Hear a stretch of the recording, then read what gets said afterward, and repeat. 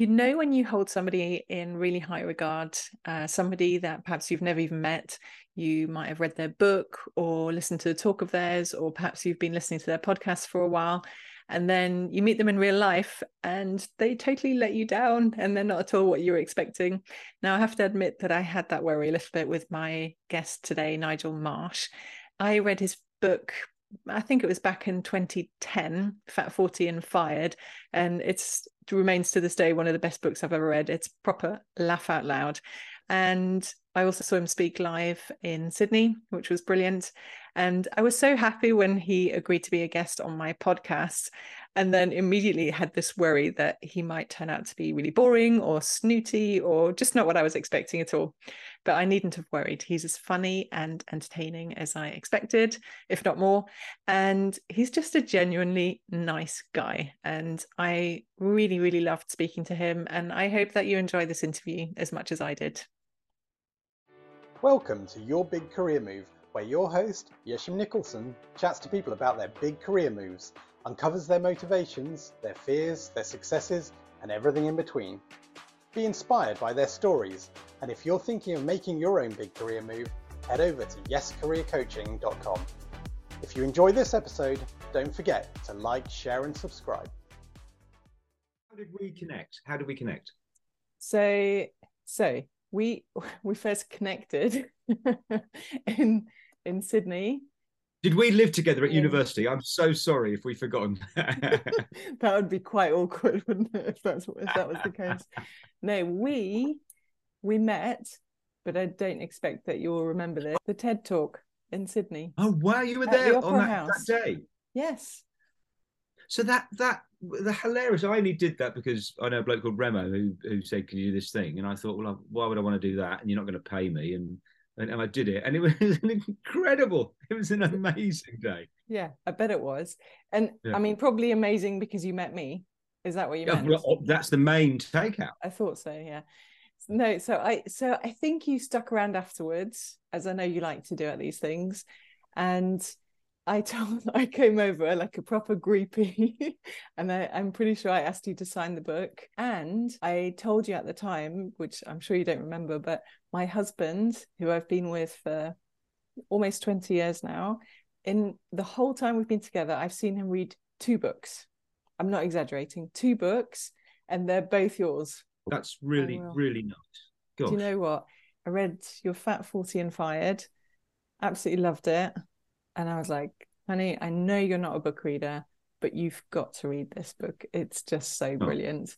And he loved it. And actually, I saw my brother today and I said, I'm interviewing this guy who's in Australia, but he's a Brit, blah, blah, blah. And he's like, oh, yeah, didn't you give me his book? So I have, I've basically been doing your PR single-handedly for the last 15 years. We love you. Although I've got a phrase for you that I tell my family when they say, oh, I loved your book. I've lent it to all my friends. I go, recommend it, don't lend it. Yes. Or buy them a copy. You go, all my friends, I've lent my copy. I'm going, no! Please buy it. Well, you'll be pleased to know that as we were going to have this conversation today, I was like, well, I should probably reread his book, at least one of them. And I've got so many books that I was trawling through, and I couldn't find it. And so I bought another copy, you'll be pleased to know. So, so my brother may have the copy that I lent him 10 years ago. So do you know anyone that's turning 60 soon? Plenty of people. Yeah, that's a great present idea.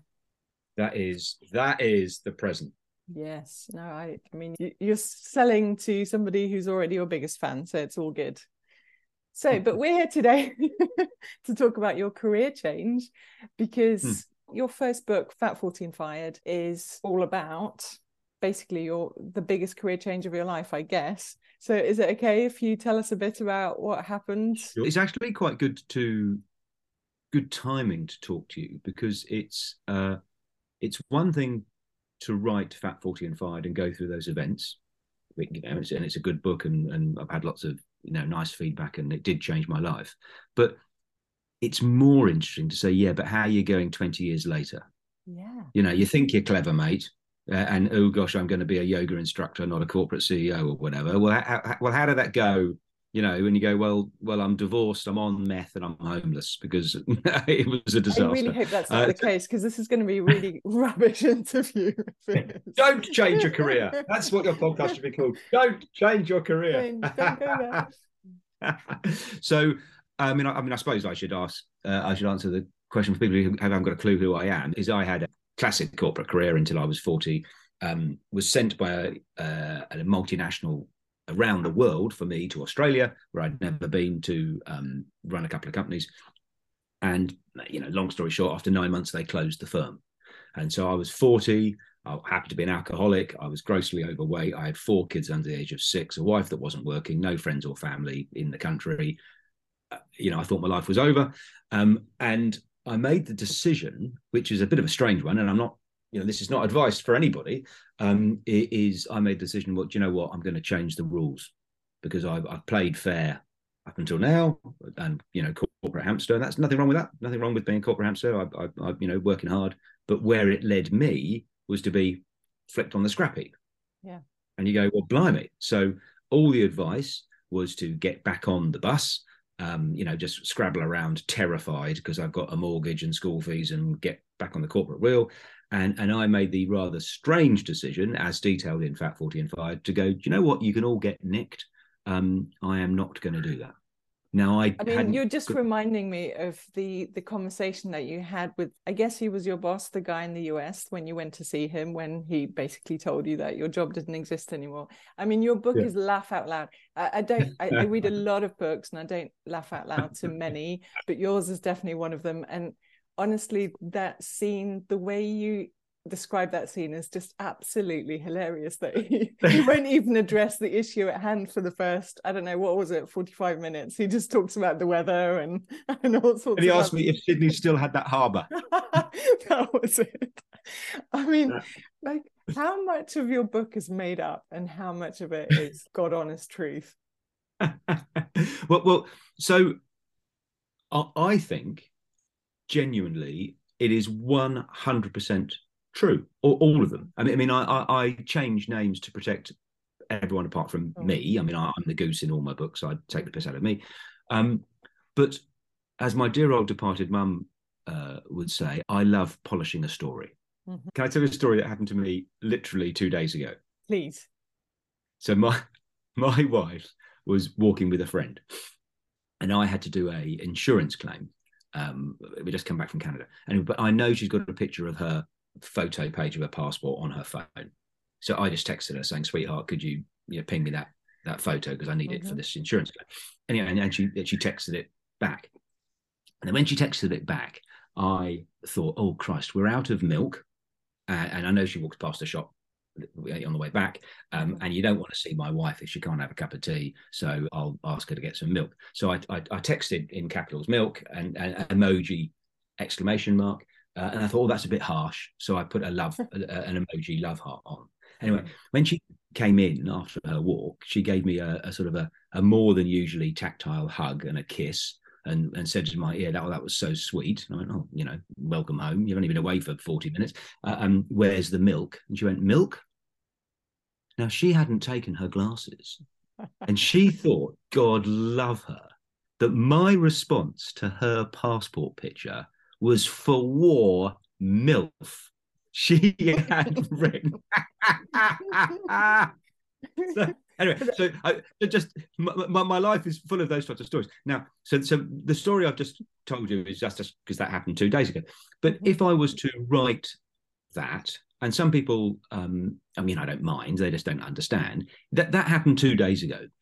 Now, when I write my 70 book in 9 years' time, right, that story, the guts of it will be the same, is with no glasses. She's so confident of how she looks. She thinks, I look at her passport photo and think for war. But I might make it on Wednesday, not Tuesday. I might make it that she was walking with the vicar, not Lisa, blah, blah, blah. So it's all true. But someone said to me, I don't know, it wasn't, you weren't off for a year because you went back to work after 11 months. I went, 29 days. I went, radio. I mean, and then someone said, also, I wasn't 40. I mean, I was 39, but fat 39 and made redundant. It doesn't ring as much as same ring. Anyway, no. So it's not a documentary. Your listeners don't want to hear my stupid book, but it's not. I'm writing it to entertain, and then under the radar, there might be a message that you might want to check about your work-life balance or your career or your drinking or whatever else. But my main intent, it's not a history lesson, is make your flight to Melbourne or Glasgow be slightly less boring because it's a nice book. Totally. And get your husband to read, Yeah, there you go. Bonus. So to go back to, you've flown to the US, your boss is basically taken forever, but eventually tells you your job doesn't exist anymore. And actually, I didn't realize that you'd only been in Australia for 9 months. I mean, that really sucks, doesn't it? And you haven't really established a life there. So then what happened for anybody that hasn't read your book yet? Well, yeah. And they were, to be fair to the firm, that they were being, very nice, as in we were, it's all been a massive, we can understand it was a global merger. And I was collateral damage. They didn't do it on purpose to me, and they were being nice to me in their terms, which is I had relocated my entire family around the world, and it was my first CEO job. This was my big corporate break. So on every level, it was a complete disaster. And they were saying, we're awfully sorry. We will relocate you back to England. Mm-hmm. Now, all expenses paid, blah, blah, blah, but not into the job that I had, which was I was the CEO of 2 firms, but into another job. Mm-hmm. So I took the decision. It was amazingly irresponsible on one reading of this. So there's security, but I'm still on the same hamster wheel. Yeah. Right. I could go back to London and they'll give me, they'd find some job. It'll be a sideways move or a downwards move or whatever. And I decided that, again, this is not advice. I decided that I would stay at home. Mm-hmm.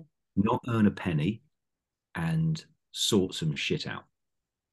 And what was the main reason that you made that decision rather than get on? I think you referred to the seat on the bus quite a lot. Why? What was that? Well, in a way that there's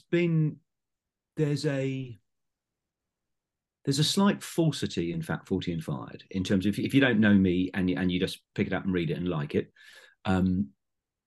Because the people who bought the film rights had this, where what they wanted was ad wanker turns into shepherd. Right. Yeah. It is.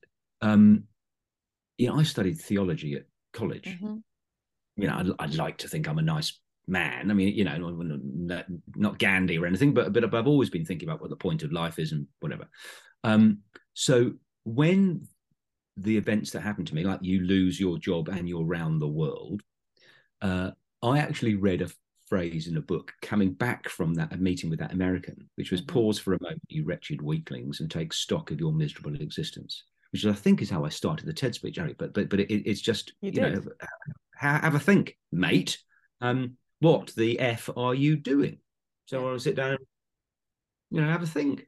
And it was really liberating for me to turn 40. Because if the events had happened to me at 23, I would not have reacted how I reacted. Mm-hmm. And the advice that I give, and I'll come on to any advice if you want me to 40-year-olds and 50-year-olds, and I coach a few people and whatever, is different to the advice I give my 24-year-old. Sure. You go, so people, it's not like, ooh, I'm work shy or I can't cope. Guys, I've put a suit on and done what you asked for 20 years, really, really, really diligently, quite successfully and hardworking, where everything else is secondary to your bloody career. And I've done that, and I've paid my taxes, and I've not broken the law. And I come last, right? I'm not complaining, but I come last, and I work really, really hard, and I'm going to be turning 40, and you've made me redundant. So excuse me all over the place if I have a think about what I would like to do with my life, not what you would like me to do. And what I'd like to do is sit at home and have a think, if you would excuse me. So I did. That. Look, Nigel, you're still, after all this time, it's still like, it's so emotive for you, isn't it? Like I can see like you're almost angry still after all this time. Yes. Well, because I think we can sleepwalk to our grave, and what a shame if you do. And so, yeah, I mean, I could go on for so long. So you got to shepherd me, but I is what happens for many people is one of the big four happens: death, disease, divorce, redundancy.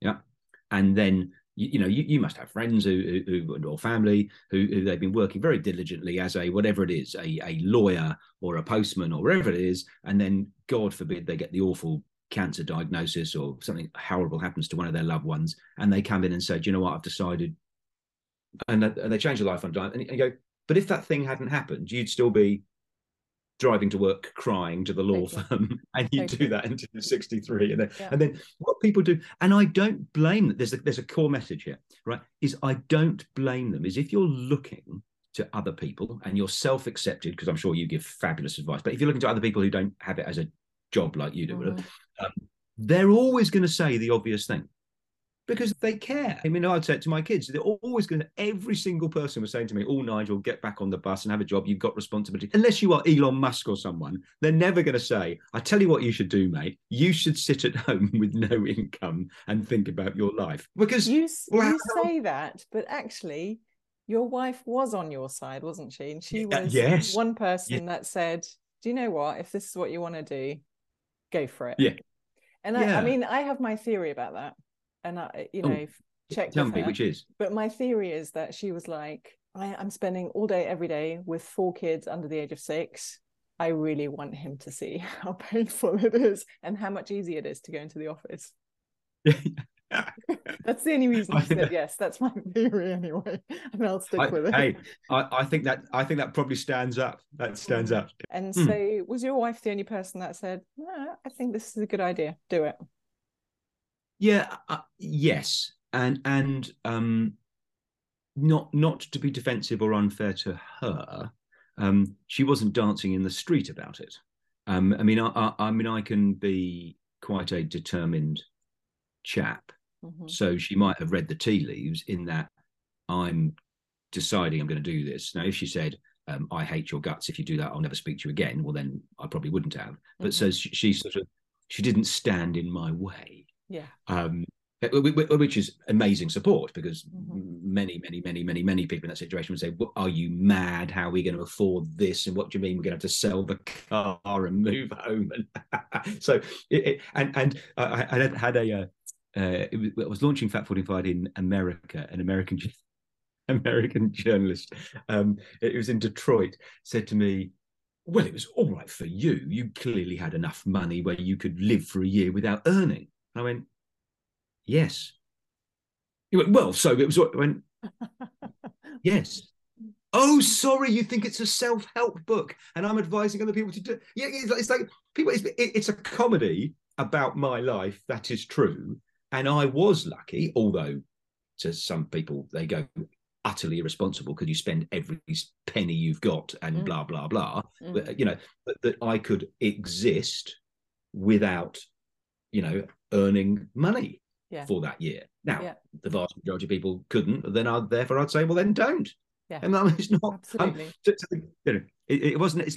It's not what to do when you're 40 from Nigel March. It's what I did when I was 40, and I'm not going to apologise for the fact that I, worked very, very, very hard for 25 years and then lost my job and decided to take a year off and give up drink and.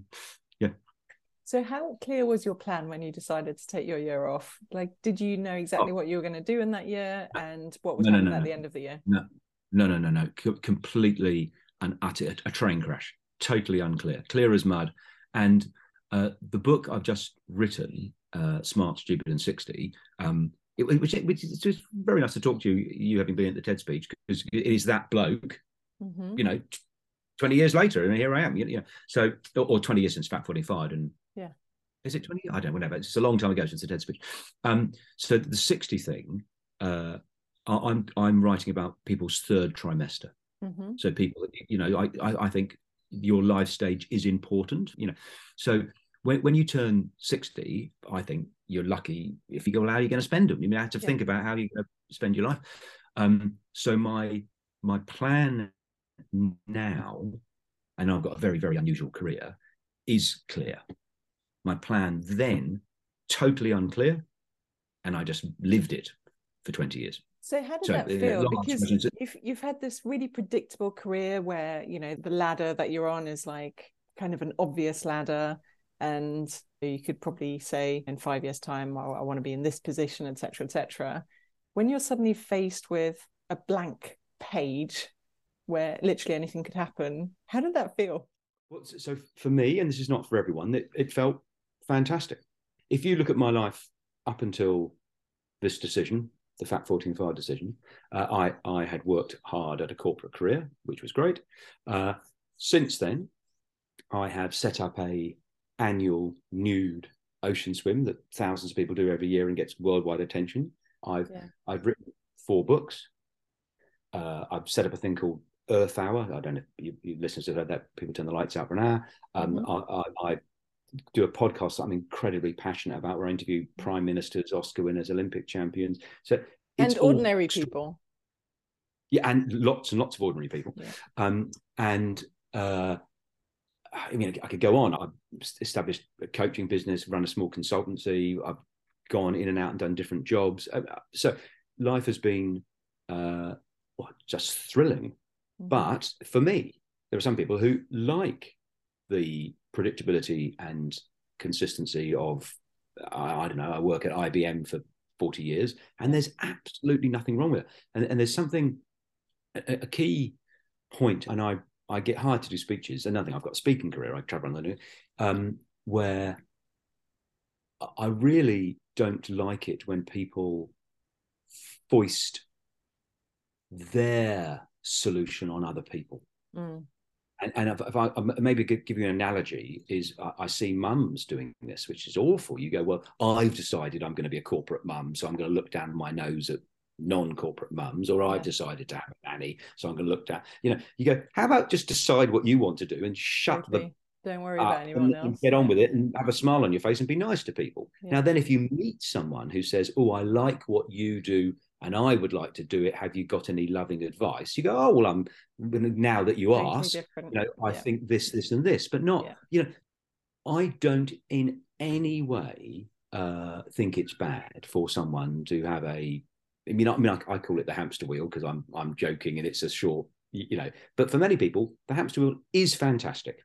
Yeah, they love getting on the train at Croydon and going into Waterloo and doing and if you said to them, do you want to do this for the next 15 years? They go, yes.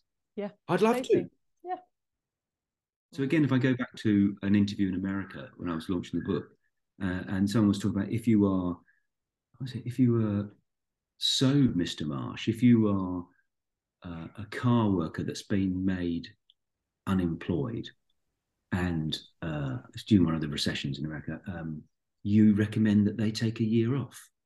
I go, God, no, I'd recommend they got a job immediately in anything. I mean, how could you get? No, I wouldn't recommend that in any shape or form. If the only way you could keep your kids off the streets and yourself out of jail was getting a job, doing anything, get the job. Yeah. So you've got to be sensitive to, which is why I don't.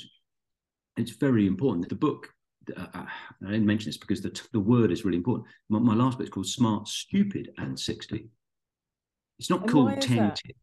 Well, it's because I don't want to call it 10 tips to be as clever as me. You go, people should be rightly cynical and take with a pinch of salt other people telling them how they should live their lives. What the hell do you know about it? What do you know about my hopes and dreams? And also, by the way, mate, didn't you have a successful career in advertising for 25 years? So you might have more means. I haven't got that much money, but as in,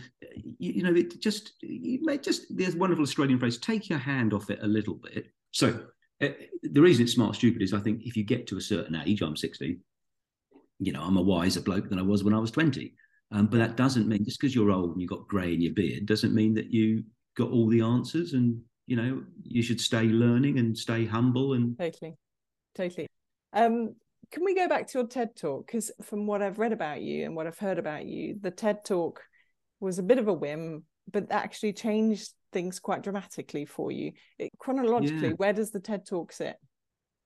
Okay, well, that's a really It's a really, really good question, because it's quite an interesting asset to have. If somebody, I don't know, Googles me and reads my book and then sees a TED talk, it all fits in quite nicely. There's a very, if you are the Hollywood exec, you can make quite a nice line. Mm-hmm. Totally not true for reality. It was this, yeah. So the truth, but it makes less of an interesting book. But for your, just ask me any question and I'll answer it honestly. Is I went back 3 times to the corporate hamster wheel. So when I sat at home for a year not earning any money, that's not a sustainable strategy. And no one's going to pay me to go to the beach and sketch. Mm-hmm. So I've got 4 kids, and how are we going to sort it out? And you go, well, the only thing, I have to go back and be a corporate hamster, but I'll be a different man. And it was even worse after I went back. Oh, really? In what way? Well, because you sort of have a different mindset. You've been enlightened, but you go, I don't want to, put my wife and my kids second and a little, but I am in this job and I can't say, well, I'm going at 3 o'clock to pick the kids up because they'll rightly fire me, So it was agony because I made a life decision. So I went back and then I left again and wrote another book. And then I went back and left again, wrote another book. And then I went back and left again and wrote another book, right? So I was in, when I gave the TED speech, I was in, and it was actually quite a, big in my little world, quite a big job, knowing that I was going to jump off again. And the part of the reason why Fat 40 and Fired was such a success, and why the TED speech has been seen by, I think, 7 million people now. That's it's huge. Isn't it the most watched talk outside of the US or something? I think I read the other day. That's so cool. Yeah, that's I had no idea that would happen. And part of the reason why I think it been so successful is because I was talking about myself. I couldn't. I mean, that was me on stage, knowing that I'm about to, do what I was saying, but for myself. I think absolutely that. But in my humble opinion, also the fact that it's a very genuine talk. It comes across as extremely authentic, and there's so much humor in it, which we all love to laugh, don't we? And I think also the fact that you're talking about something that people are just genuinely really interested in. How the hell do I manage this whole work-life thing? Yeah, and I think it's something that it's hard to know where to draw the line. But I don't know if you hike, but there's receding horizons. So if you're walking the coast to coast trek in England, it's brilliant. But if you're walking at the Lake District or somewhere, you think, oh God, I'm knackered. But the top of the hill is 100 yards away. But when you get to the 100 yards, it's not. Yes. It is what can happen for all very well-intentioned reasons. Is there's never a finish line. Mm-hmm. So the really, really, really loving, good advice that parents or grandparents or whatever can give you is, oh yes, but not now. Don't not now, Jane. Not now, Fred. You just need to get and they set a bunch of things that you need to do before you can take your life and your soul and your spirit seriously. Yeah. Okay. And I do my kids. You just finish school and just finish university and just get yourself a career and just do it. And you keep on doing that. Yeah. But then when you get to I don't know, 40, 50, whatever, those horizons can keep on being redefined in a way that if you haven't taken personal agency, you go, hold on, I think I can spot a trend.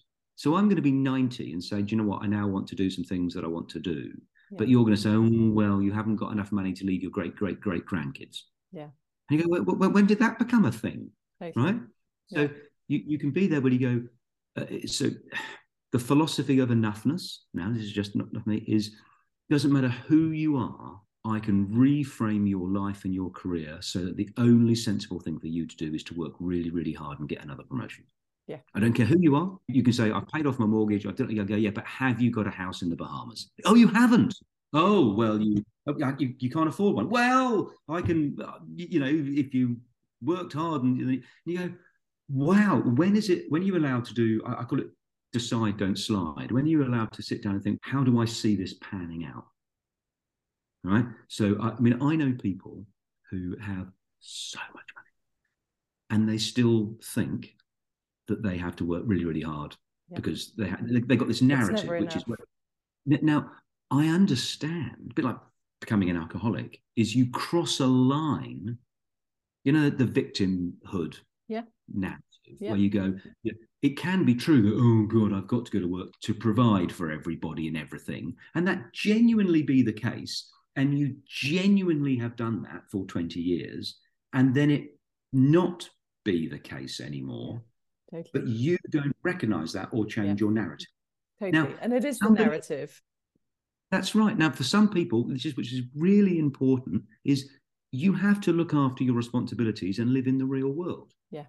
This is not about a bunch of people being irresponsible and letting down the people who they are responsible for. And you know, but there are millions of people out there who could make a choice that would make them happier and the world slightly nicer, but they are petrified to, or they're being given bad advice or not the right advice, or which I imagine where your wonderful work comes in, where you go, actually, you have got more options than you might think. Yeah. Now there's going to be consequences, because if you, I don't know, if you were a high flying lawyer and you've noticed that you've been divorced 3 times and your kids hate you and you cry driving to work, but you've paid off the mortgage and you've is you are allowed to not be the high flying lawyer anymore. Yeah. Now, totally. That does mean that you're not going to be promoted in the law firm, because you will have resigned from it. So if the only thing in your life is you to be the most important, and I'm picking on lawyers, I shouldn't, you know, the important hedge fund manager or whatever it is you do, marketing director, well then stay doing it. I don't care. It's your life, not mine. I mean, but so if it's what I call the philosophy of despair. If it really is the case that the only way that you can provide for your loved ones is doing your job, well then it's not a decision. Then carry on doing it, mate. I mean, I might ask you a couple of questions to establish whether that actually is the case. Mm-hmm. Last time I looked, you had a holiday cottage and 3 cars and no mortgage. And, you know, is it you have to keep up with? What are you doing? You know, if you're sick, I'm 60, do you really think anyone cares that I drive a Kia Rio, not a Maserati? No one cares. And actually, the people that do care, you probably don't care about. Couldn't care less. The people that care about you really probably shouldn't care what car you're driving. Couldn't care less. And I've come to the difference maybe between 40-year-old Nigel and 60-year-old is, and I'm very happy for my next door neighbour to drive a Maserati. If that makes you happy, knock yourself out. Mm-hmm. You know, that's great. That's great. Live and let live. Yeah. No, I think that's really good advice. So actually, on that, it's a sliding door question. So if you hadn't been fired, made redundant, whatever you want to call it, at the age of 39/40, how do you think your life would look right now? Do you ever stop to think about that? Yeah. I mean, there's a really sort of sad, unpleasant version. I mean, I don't know, because, I mean, what an interesting question. I like to think that I would have come to a realization anyway. Mm-hmm. But I think I am deluding myself. I don't think I'm that clever. I think I'm one of the people who needed one of the big 4 to happen to them to make the decision. And that's scary.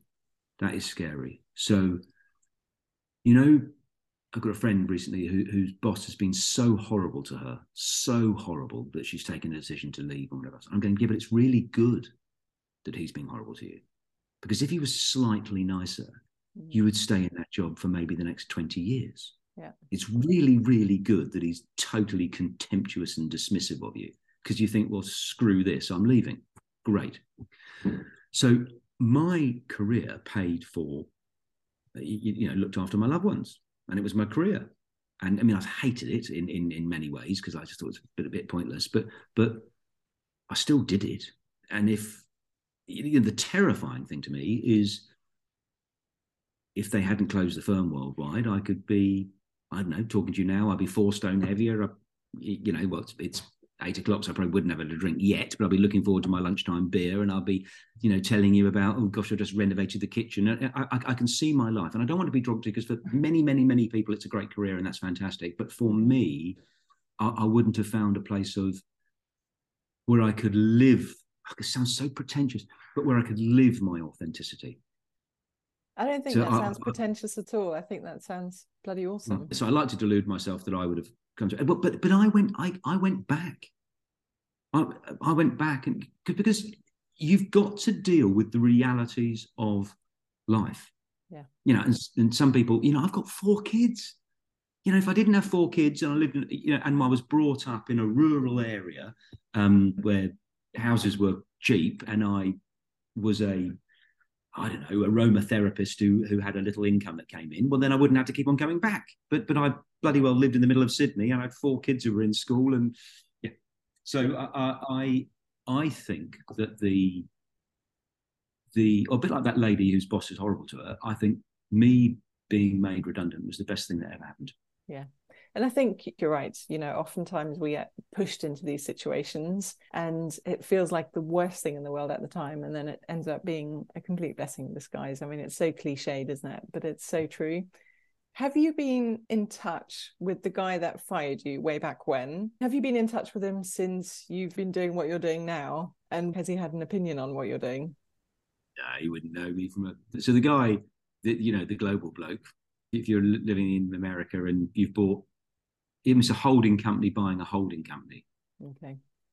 You don't think he's read your book and gone, bastard? No. But although, this is sort of, I don't know if this is interesting to anyone else, but if you go down lots of levels, so I used to work in advertising and run advertising. If you go down lots of levels to the brand that I was in, the reason I lost my job was one brand called Leo Burnett took over another brand called Darcy. But the job I went back to a year later was to run Leo Burnett. Yeah. They called me up and said, I think you're the bloke to run. I go, it's me. I'm the guy you've got. The one job you haven't got, you don't need 2 CEOs running. You can have lots of other things, but you can't have 2 CEOs. Yeah. So if you go down some levels, there are lots and lots of people. I mean, and Australia's a small country and a small industry. So yeah, there's lots and lots of people at a different level who know my story. And some people, I don't know, they're envious. Some people think I'm an idiot, and most people don't care, I'm sure. Can you talk to us about the tipping point? Because you said you took the year off, dabbled, and again, I'm going to say, read the book. It's bloody brilliant. So you did all these different things. You did your TED talk. You've gone back into corporate. Where was the tipping point from going back into a corporate role to what you're doing now? Okay, so with apologies to Malcolm Gladwell, that there have been a succession of them. So yeah, we're all on a journey. Is the fact that events were incredibly important. So I took that decision. But actually, the speech that you were at, the TED speech, where you go, this is, you and I should work together, where there's a model where corporate warrior is one model. Nothing wrong with that. Did that, and then Fat 40 and Fired happened. Now, I didn't have a plan, by the way. I then, looking back, know that I moved into a 10, 15-year era where my model was in and out. I'll spend all the money I have, put us into debt, doing the things that I love, and then have to beg for a job to pay for things. So in, out, in, out. And you go, hey. Sorry to interrupt you, but was there ever a fear that actually going back in wouldn't be an option, that people would just be like, he's the in and out guy, not interested?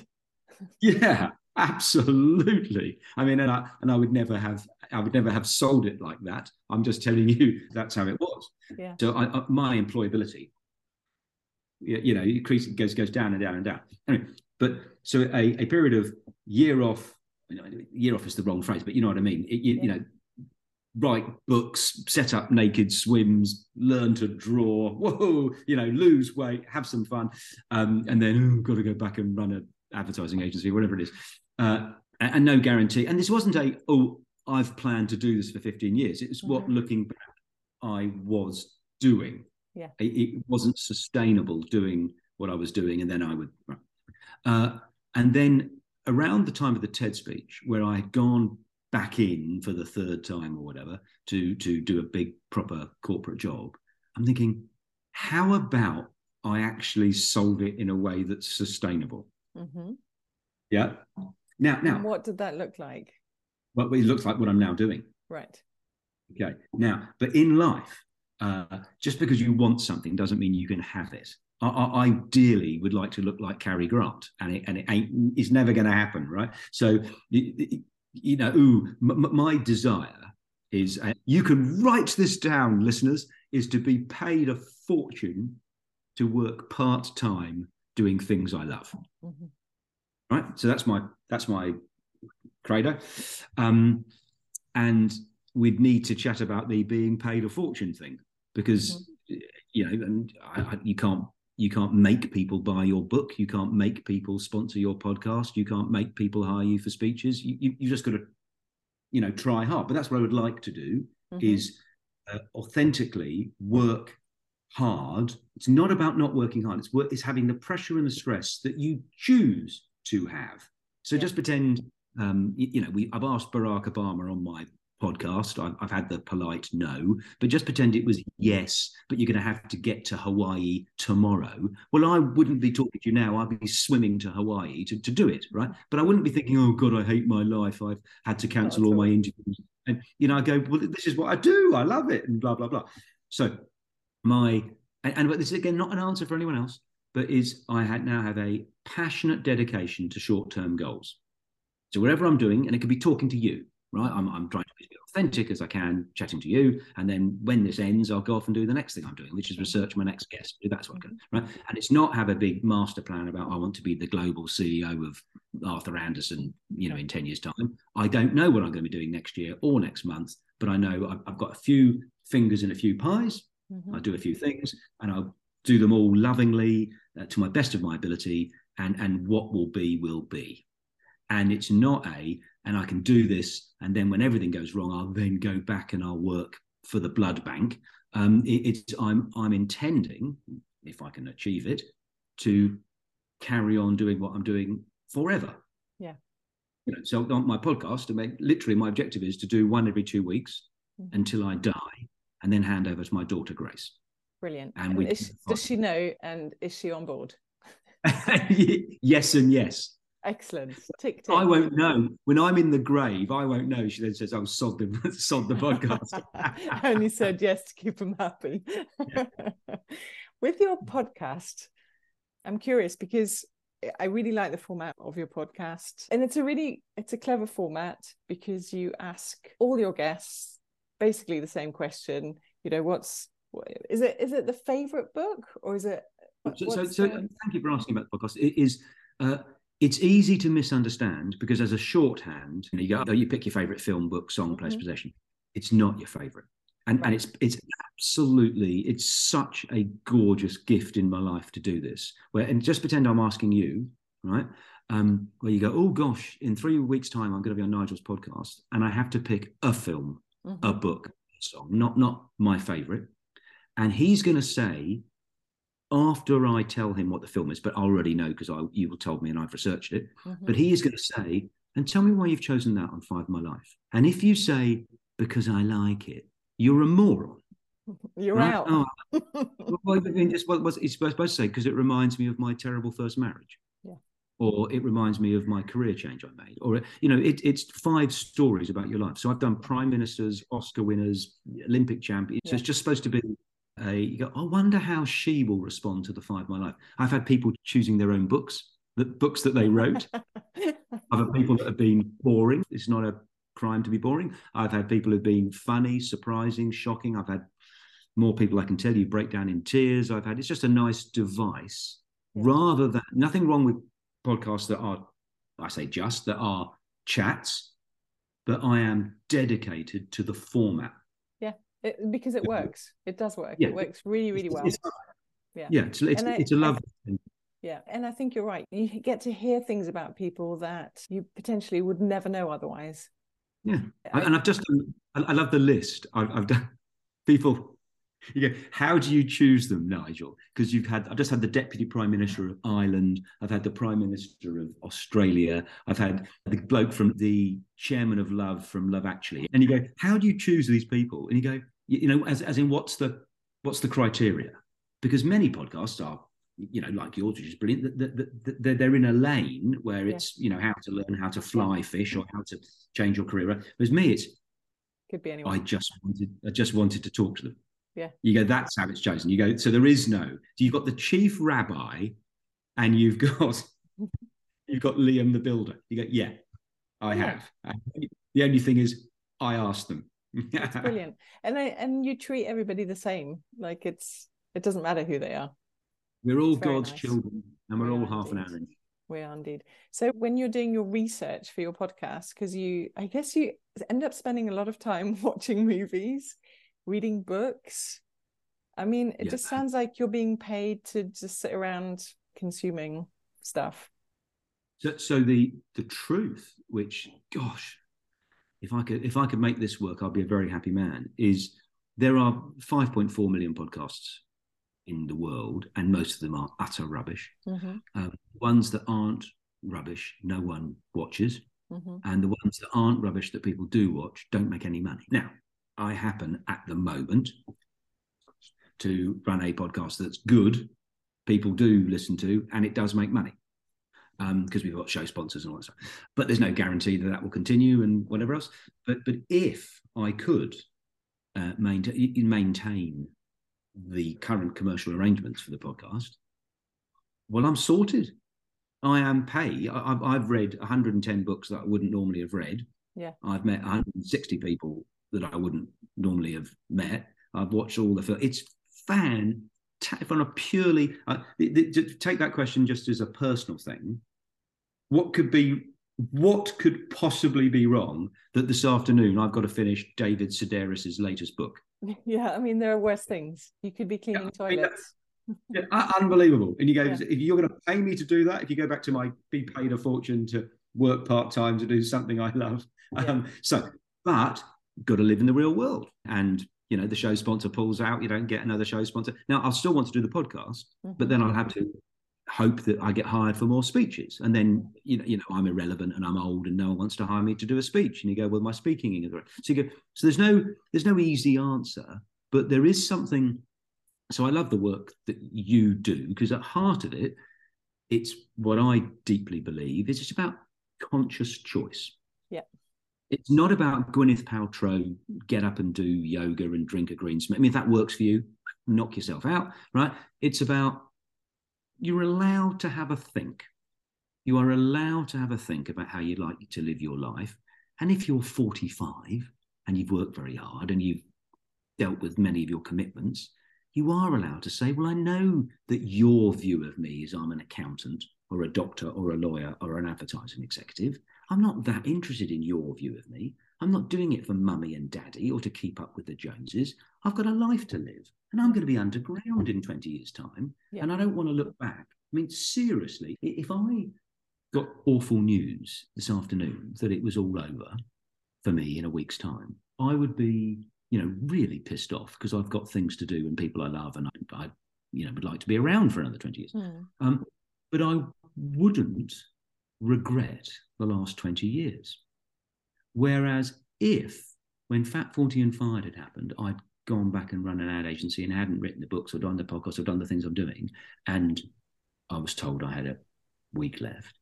I don't want to get too serious on you, I would be devastated. Yeah. I would be absolutely, I go, what have I done? What have I done? I've spent the last 20 years winning this account, buying a car.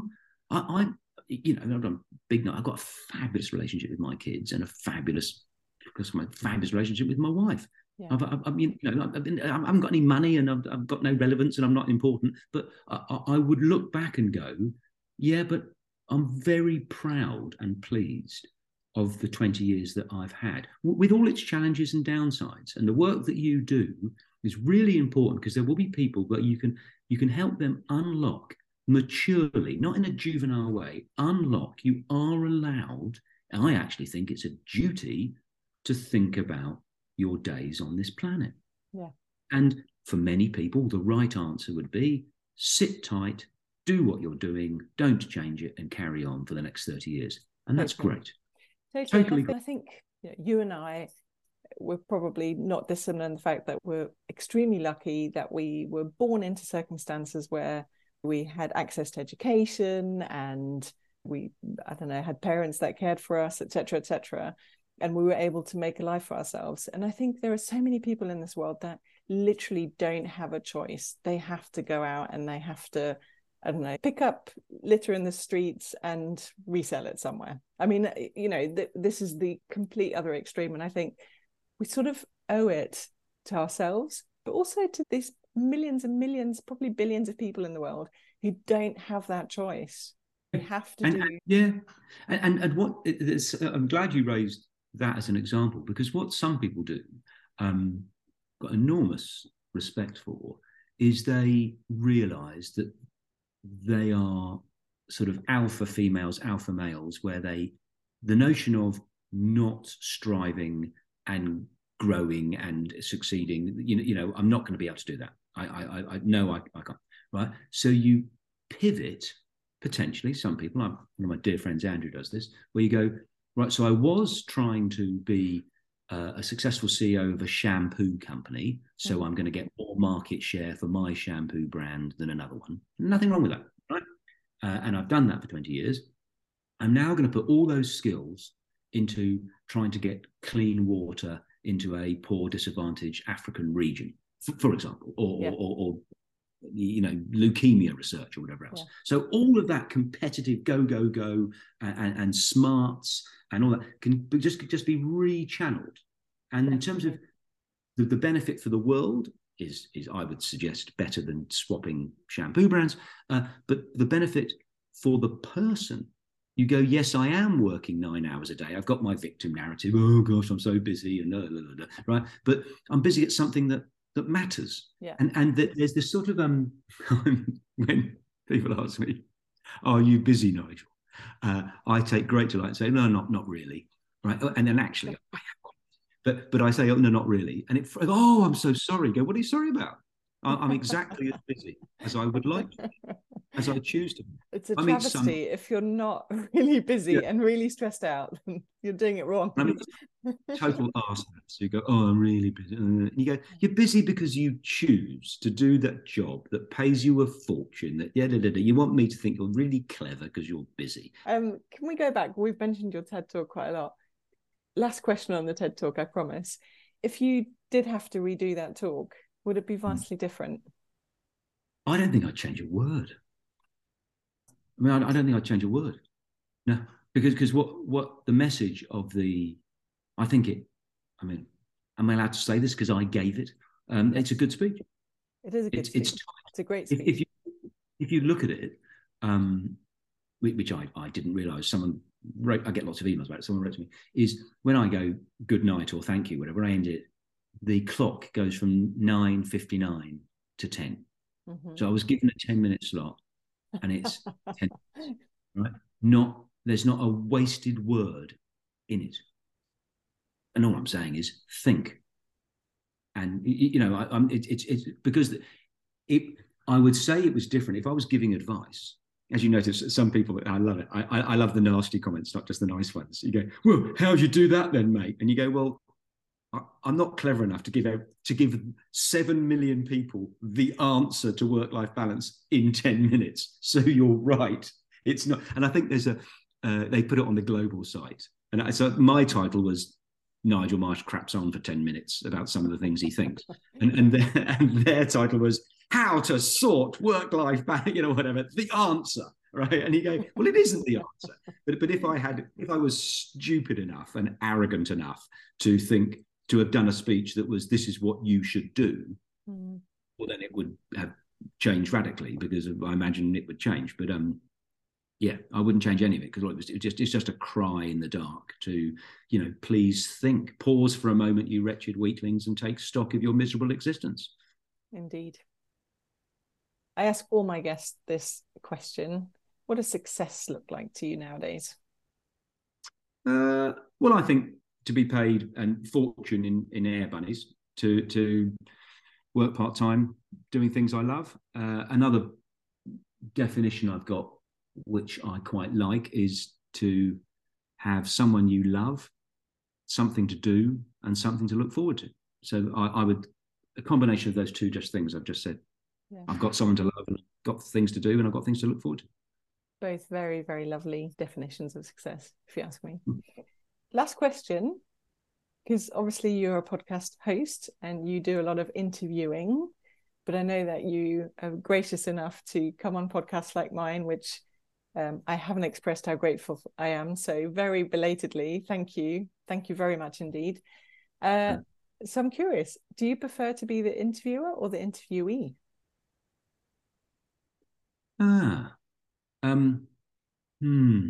So my wife thinks I like crapping on about myself, which is probably true.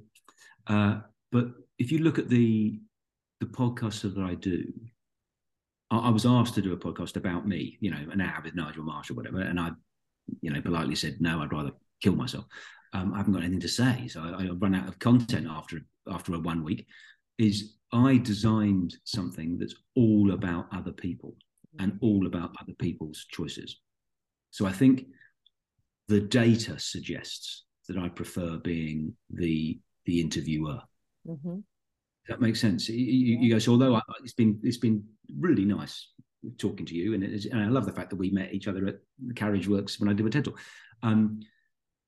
But no, I think, I wouldn't want to be doing a podcast every 2 weeks until I die, talking about me, because I'm not that interesting, right? But if I go, I've got the Deputy Prime Minister of Ireland coming on, and I've got the bloke from Love Actually. So I am more interested in other people, even though if you push the right buttons, I will crap on about myself. So maybe both. Yeah. Nigel March, it has been an absolute pleasure talking to you today, and thank you so much for taking the time. I really appreciate it. Absolute pleasure. If you know someone who would enjoy this podcast, do share it with them and subscribe now so you never miss an episode.